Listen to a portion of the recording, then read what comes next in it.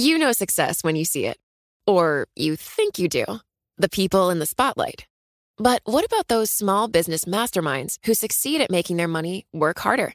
They do that by having a business bank account with QuickBooks Money, which now earns 5% annual percentage yield. Making your money work as hard as you do? That's how you business differently. Learn more about QuickBooks Money at quickbooks.com/5APY. Banking services provided by Green Dot Bank. Member FDIC. Only funds and envelopes earn APY. APY can change at any time. You know, it can be hard to see the challenges that people we work with every day are going through. Invisible struggles like stress and burnout, caregiving for a loved one, or being misunderstood. But insight, awareness, and empathy will help us better see the issues they're dealing with. And that can make us and our companies healthier too. I'm Holly Robinson Peete. Join us on The Visibility Gap, a new podcast presented by Cigna Healthcare. Download it wherever you get your podcasts. Broadcasting live to New York, Bloomberg 1130. To Washington, D.C., Bloomberg 99.1. To Boston, Bloomberg 1200. To San Francisco, Bloomberg 960. To the country, Sirius XM Channel 119. And around the globe, the Bloomberg Radio Plus app at Bloomberg.com. This is Taking Stock. I'm Kathleen Hayes along with Pim Fox. Oil, the price is down today after Iran said it's unwilling to freeze output at current levels. It wants to raise production to 4 million barrels a day.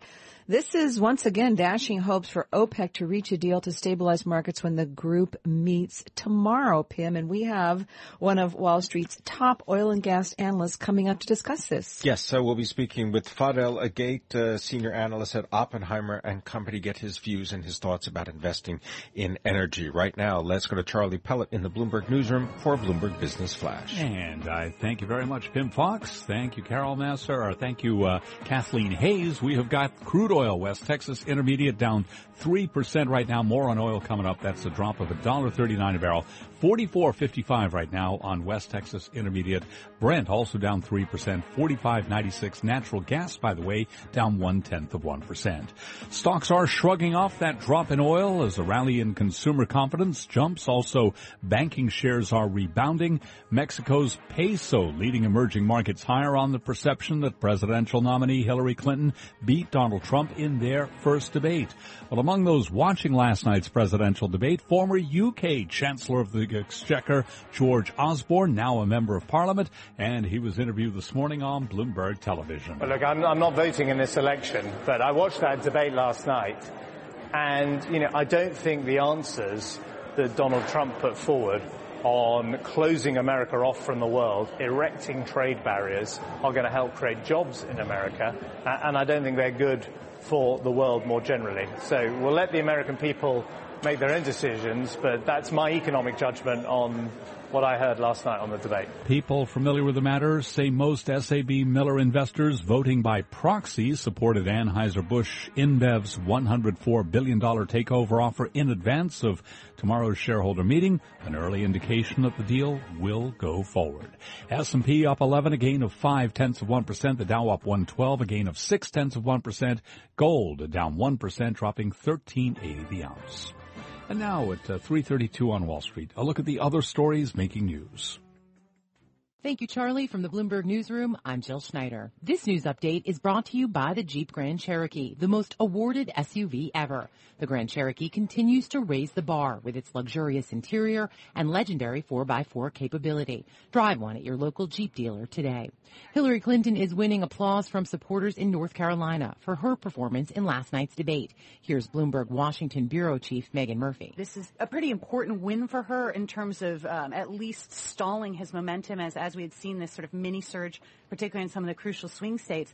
But the other sort of flip side always with dealing with the Trump candidacy, and this is a good thing for his campaign, is the bar is so low. Now they'll go back to the drawing board. They know they need to get better. They know they need to be more prepared. And maybe he'll be able to turn in a much better performance in the next two debates that will really solidify his candidacy. That's what we're going to be watching for. House Speaker Paul Ryan says he thinks Donald Trump did a good job against Clinton. I think he gave a spirited argument, and I think he passed a number of thresholds which showed that for, 90 minutes? For 90 minutes, he could go toe-to-toe with Hillary Clinton. Trump is describing the debate as, quote, an interesting evening. Each of the estates of the 49 patrons killed in the gay nightclub massacre in Orlando will receive $350,000 from donations. That's according to an official with the One Orlando Fund. Authorities have identified a firefighter killed in a house explosion today as a Bronx battalion chief. Michael Fahey, a 17-year veteran, was a father of 3. Firefighters were responding to reports of a gas leak at the home, and officials say they discovered a drug lab when they arrived on the scene.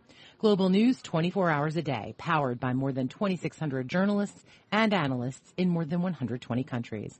I'm Jill Schneider. This is Bloomberg. Charlie? And we thank you. And again, recapping the Dow, the S&P, NASDAQ continuing to advance. The S&P 500 index up 11 to 2157, a gain of 0.5%. I'm Charlie Pelleton. That's a Bloomberg Business Flash. You're listening to Taking Stock with Kathleen Hayes and Pim Fox on Bloomberg Radio. Oil and oil prices. Who better to ask and understand the market and the participants but Fadel Gheit? He is a senior analyst at Oppenheimer and Company, and he joins us now. Fadel, if you were in the room in Algeria where they were negotiating or not negotiating among the OPEC members, what do you think we would hear? I will hear silence. There is nothing to talk about. It's they're trying to put a positive front on a situation that is not really entirely up to OPEC. OPEC is in a price war.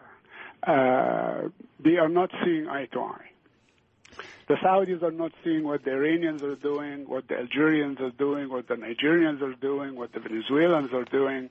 Saudi Arabia started the price war 2 years ago, and unfortunately it backfired because the other producers are matching what the Saudis are doing. Even Venezuela, which is for all practical purposes a bankrupt country, they're still having plans to increase production, and by a significant amount, not by 50 or 60,000 barrels, but they are talking about 250,000 barrels in the next 3 years, and they are really putting bids out. So the Nigerians are the same.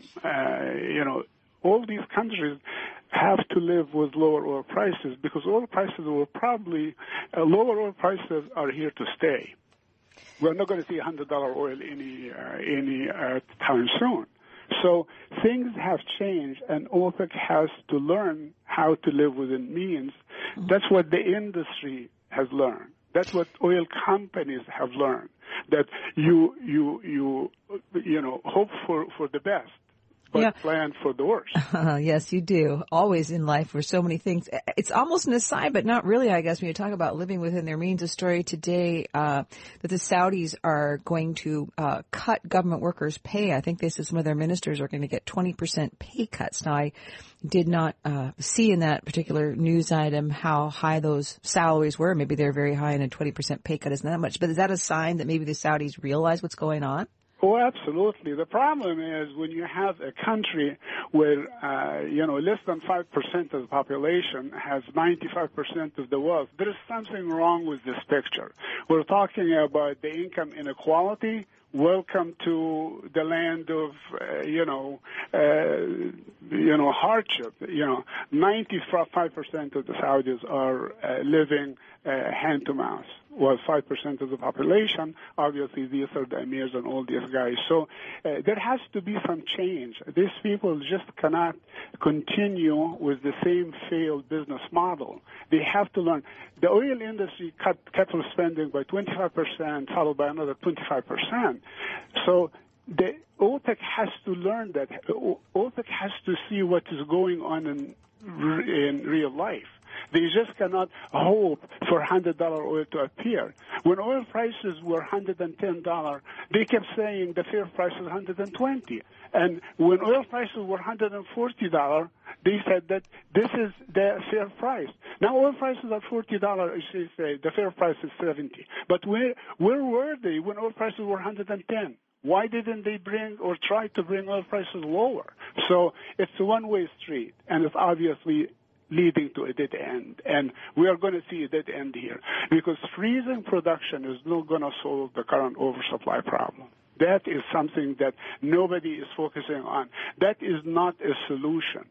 The only solution is for oil, for OPEC to cut production by at least 10%. Wow. And that's not going to happen because they don't trust each other. You know, the Iranian and the Saudis, they have been in proxy fight for 20 years. Unfortunately, it didn't get the top billing because we had other wars that were more important to us. Fadel, just get your thoughts here on the implications for what you're describing. Less money in Saudi Arabia means less money to other nations in the region that they either support or help, or various groups that they support. Also, in that context, like Venezuela supplying oil to Cuba. I wonder if you could give us your thoughts. Well, obviously, they will have to satisfy their domestic demand first. One of the reasons that these countries are under tremendous pressure, because basically they are welfare state supported by oil export revenue. Things are fine, or at least appear to be fine, when you have $100 oil. But all of a sudden you have $40 oil. You're no longer looking at $100 oil. So they have to make the same, cuts, if you will, that any organization or company or government or individual will have to make, because now they will have to live within their means. Unfortunately, they are not prepared to do that. Quick final question. Give me 5-10 seconds. How is oil going to stay in this like $45 to $50 a barrel range, or is it going lower?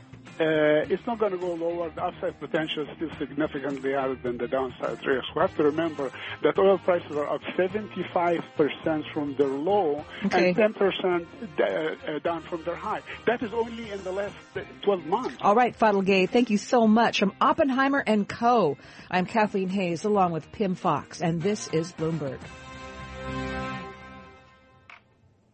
Coming up on Taking Stock, he helps to manage more than $11 billion in assets. Tom Stringfellow, Chief Investment Officer, Frost Investment Advisors.